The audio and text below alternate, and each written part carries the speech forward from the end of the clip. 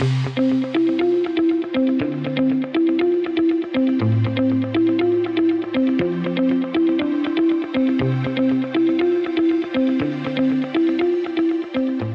is going on, everybody? Welcome into a special edition of the Daily Energy News Beat Stand-Up Weekly Recap here on this gorgeous Saturday, September 30th, 2023. As always, I'm your humble correspondent, Michael Tanner, coming to you from an undisclosed location here in Dallas, Texas, joined by the executive producer of the show, the purveyor of the show, and the director and publisher of the world's greatest website, EnergyNewsBeat.com, Stuart Turley. My man, how we doing today? It's a beautiful day in the neighborhood on a Saturday. I hope everybody's kind of chilling with the family. Hopefully, and you're about to get our top stories from the week. It is a busy week, Stu. A lot going on. It was, Michael, I keep sitting there thinking, I was thinking about our days when we were at the old regime. There were some days I had to look for an energy story. I ain't got that problem right now. But now we're free. Free as we'll ever be. All right, folks, we got our top stories coming up. It was a really great week. You know, we had EIA, oil jumped to $93. Gotta love that. People at Shell, EPA doing power moves. I'm turning it over to the weekly recap. We'll see you Monday, folks. Hey, let's have a little bit of fun. Boy, that almost sounded like Putin. Hey. Okay. Recent grid reforms might not be enough for Virginia to hit its clean energy targets, advocates say. You know, Michael, this is a common theme. And when you sit back and take a look at job creation, wind, solar capacity in the queue, and then you take a look, Virginia is on track to meet short-term carbon-free targets laid out in the sweeping Clean Economy Act of 2020. It's remarkable considering that 44,000 megawatts of wind and solar energy storage projects proposed across the state are still waiting in PJM's interconnection queue, which is, Michael, what is that? That is regulations from the Biden administration holding this up.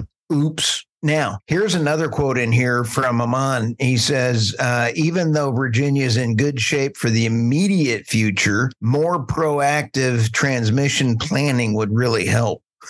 Really? Yeah. Michael, you cannot put renewables on a grid without planning ahead. It does not work. You cannot do it. And they're 180% higher in order to get it done. It's dumb. It's the pot calling the kettle black. This Dana Amon, do you know what? You know what this person is? They're a policy analyst at the Natural Resources Defense Council, who I'm pretty sure was involved in writing the Inflation Reduction Act. So the policy analyst didn't think originally when they wrote the bill that maybe if we're going to inject all of this money into the economy via clean energy, we should at least have the ability for somebody to approve the permit. They're absolutely stupid. So this policy analyst should probably go work. It's probably straight out of the IEA, straight from Brussels. Over here, and they're getting hired by the Natural Resources Defense Council because clearly if you had seen this coming, you would have addressed this in the Clean Economy Act. Absolutely. It's hilarious.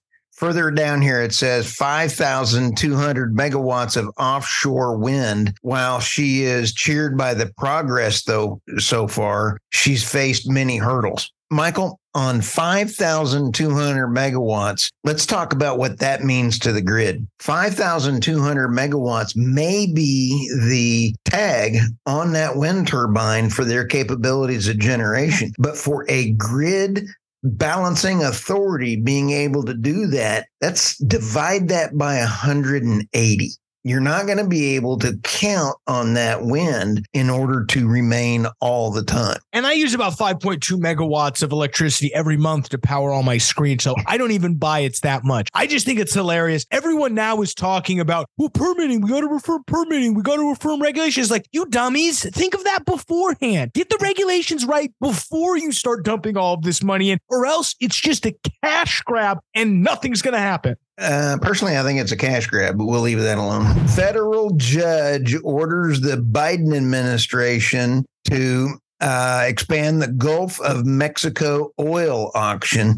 I'm not sure who picked this picture, but it looks like Diaper Dan there. Biden is all grumped out. I mean, So the Louisiana-based judge concluded that the Interior Department probably moved wrongly at the 11th hour to yank roughly 6 million acres off the auction block. Whoa. The Interior Department of Bureau of Ocean Energy Management. Boy, that sounds like a rat cave of, what do you want to call that one? Bureaucracy? Not okay. Good. No, not good. Rats get lost in there and then they have to finally come out. Never mind. Okay, the decision is a win for Louisiana, which it argued it stood to lose as much as $2.2 million in royalties. Oh, follow the money. Louisiana's not dumb. It's how else do these counties make money? If you have oil in your county, there's a reason why we could get into it for we could go down this rabbit hole, but I think it's crazy that people don't think of second order effects. Why do all of the people who live around oil and gas love oil and gas? I don't know, because of the amount of economic stability and uplift it brings to the region. I don't know. Maybe, it's not, it boggles my mind that people are like, well, people must hate in Louisiana, Michael. I don't know. They're great places to live. Now, Michael, you have to remember, in Louisiana is also home to the Haynesville, that oil field. I mean, the oil and gas field that we have Cheniere coming out of. All of that natural gas going to Cheniere and then being exported out. Do you know how much money the U.S. government is making out of the Haynesville in Louisiana? Now, in the grand scheme of things, $2.2 million is really not that much, considering the amount of debt we're in. The problem is this. Don't think about the money. Think about the supply of oil. We're already in a point where we are going to be undersupplied. What is the one few things that an American oil company can do that can move the needle realistically in terms of oil production? Well, it's offshore. There's not much onshore that's going to really move the needle. I mean, outside of ExxonMobil saying we're going to double our Permian spending, Chevron and Pioneer all coming out and saying we're all going to double our capital expenditure in the Permian. Okay, that maybe moves the needle. What does move the needle? A $2 billion CapEx spend drilling 4 to 5 wells out in Louisiana, out in the offshore. That's, 150,000 barrels a day. Now you start seeing the needle get moved and you start seeing that gap closing. So while yes, $2.2 million, the counter argument is, well, that's not that much. And look, they're saving the whales. We know where I stand on the whales, kill them all. But what I do stand for is if you're actually talking about lowering oil prices, you've got to put more supply. I mean, it's basic economics. So I think this is a short-term, looks good for the administration. They strike this down, but in the long run, it's going to kill them. This judge overruled it. It'll be interesting to see if it actually takes place. This auction is supposed to take place on the 27th. So on Wednesday, it'll be interesting to see if that actually goes through. Hey, let me do a little bit of a shout out. When you're doing you're not going to be killing the whales in the Gulf of Mexico. A, it's not a major thoroughfare for whales. B, the sounding and all of the geo work that has to be done with oil and gas rigs is nothing like what has to be done in the wind and the offshore wind up on the East Coast. And that's a major contributor to the dead whales that you so aptly want to drop in and kill all the whales. And then I want to go ahead and drop them in the White House lawn. I think that would be great. That's a great way to leave it. So let's go to David Blackman. And again, last week we talked about it, but he asserted himself last week, signaling his predecessor, Boris Johnson, that last week proposing to delay and modify some of the worst of them in a major address to the nation. So he had to do that because they were about to leak. I talked to David about that. He proposed revisions to include delaying the ban on the sale of new diesel and gasoline cars from 2030 to 2035. So that's only a 5-year slip, but yet did you hear the heads popping? Pow, pow, pow, pow, pow. I mean, they did not like that. But when you take a look at EVs, their affordability, being able to get everything. There's another article on Energy Newsbeat today that the used car EV market is just deteriorating. People can't even afford the used EVs, and the expense is between $5,000 and $22,000 to replace the batteries at the time they start becoming used. So I applaud the prime minister for that. The political motivation that he had for making the policy changes was to put some space between his Conservative Party and the socialist British Labour Party. As if on cue, the Labour leaders quickly obliged him, announcing less than 24 hours after his speech, if elected to a majority in upcoming elections, their party would quickly to bat the tennis ball back over the net and restore Johnson's unattainable goals.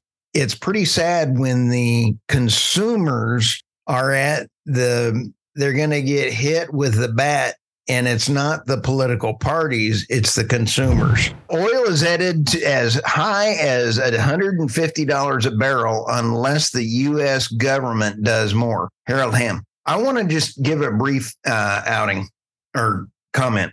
I met Harold probably 5 years ago, maybe 6 years ago. And back then he was saying, we are going to be down to 400 rigs. And we were at like 1,000 rigs, Michael. And everybody was sitting there kind of going, there's no way. Sure enough.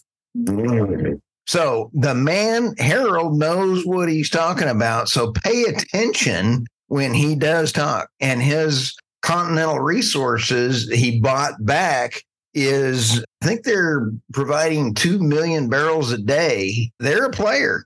So let's talk about Harold's. Crude output in the Permian will at one day peak as it already has in rival shale fields as the other Balkan region and North Dakota and the Eagle Ford in Texas. Continental Chief Executive Doug Lawler said in an interview with Bloomberg. Without exploration, you're going to see 120 to 150, he said. I guarantee you it's going to send a shock through the system. Now, how come?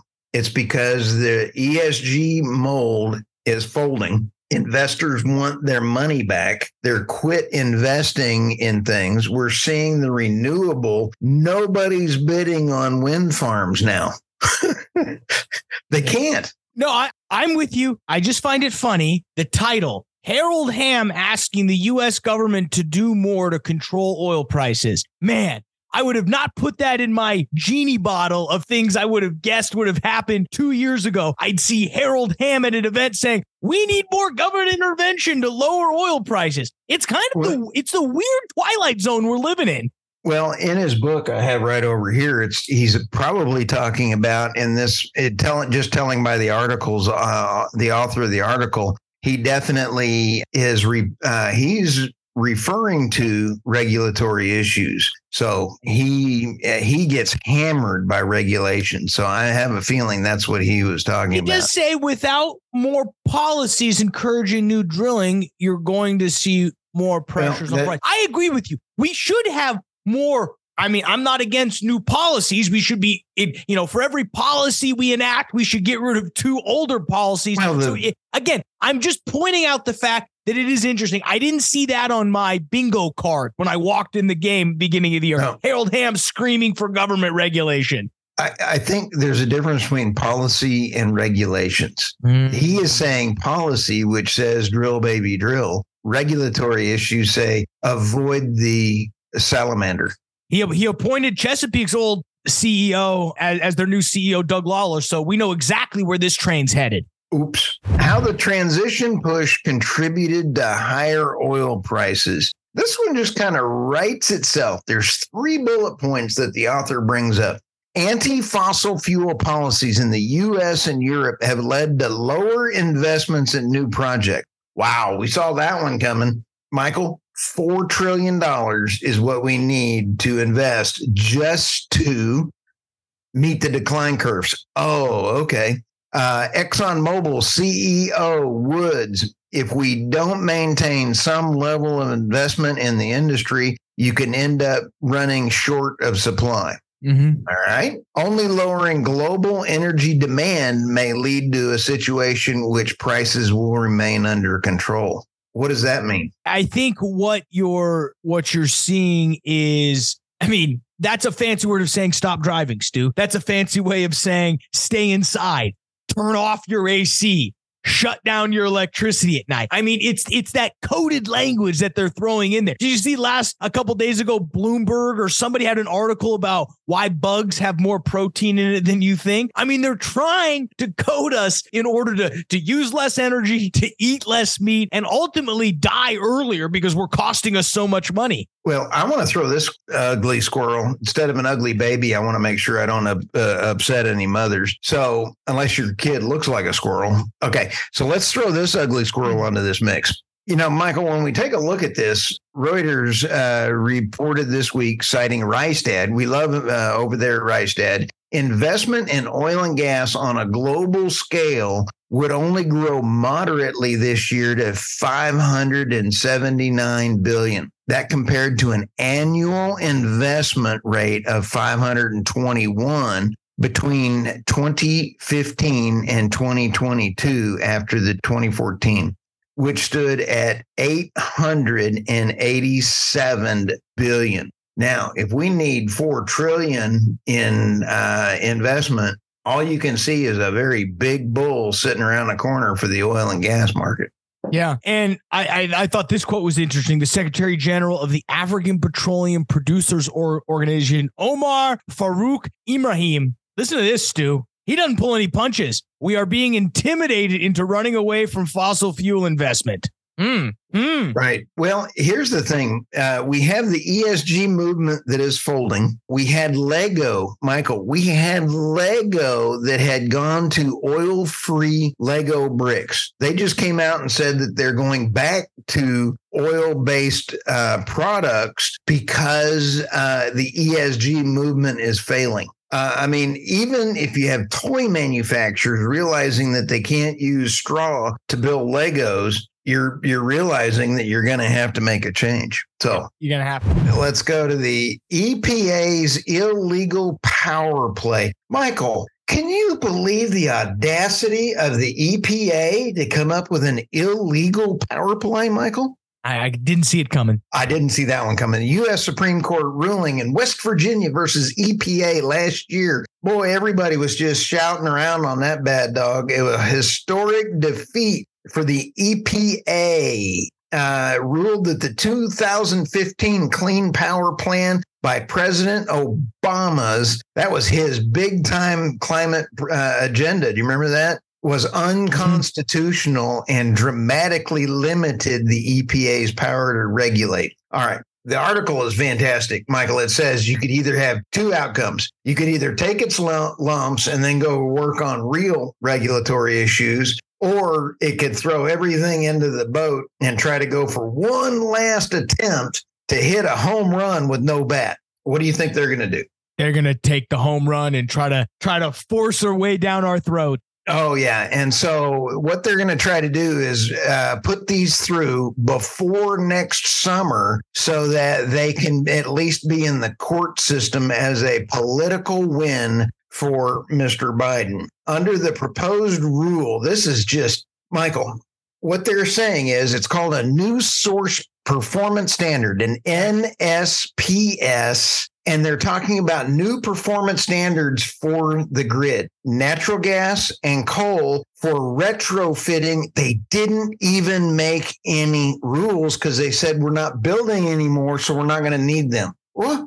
Huh? So they're not giving the power companies any directions.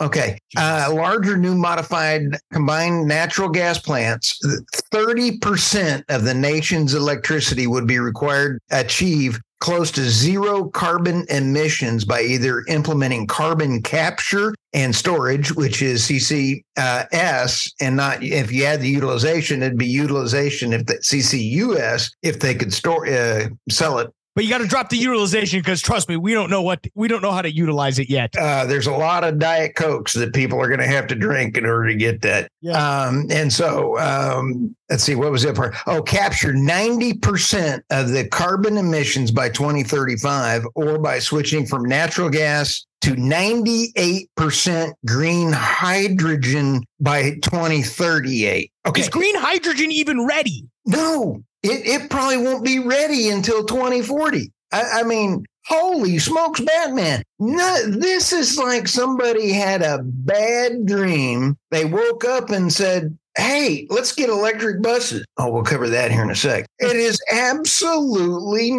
ludicrous. I mean, okay, I love Oklahoma. And I love OSU, and I love Oklahoma University, but this is so dumb. Even nobody from Oklahoma University could have had anything to do with this. This is so dumb. It's even below them. Below CU. No, it's stupid.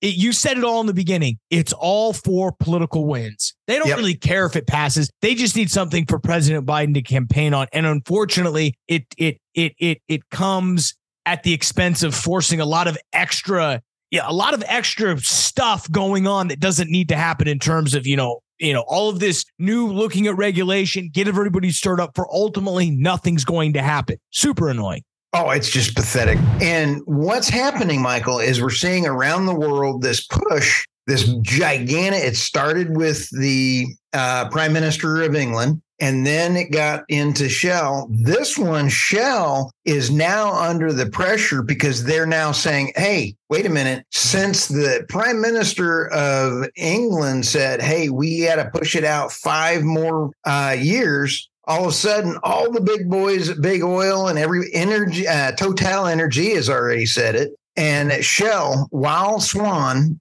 that's a funny name, has already come under pressure in an open letter posted this month. Let's see, where is it? Quote, for a long time, this guy was Thomas Brostrom. After less than 2 years, he was out. He quit. And he said, quote, for a long time, it has been Shell's ambition to be a leader in the energy transition. It's the reason we work here. The recent announcements at and after the capital markets that day deeply concern us, and we can only hope the optics of the CMD announcements are deceiving and that Shell continues its path as a leader in the energy transition.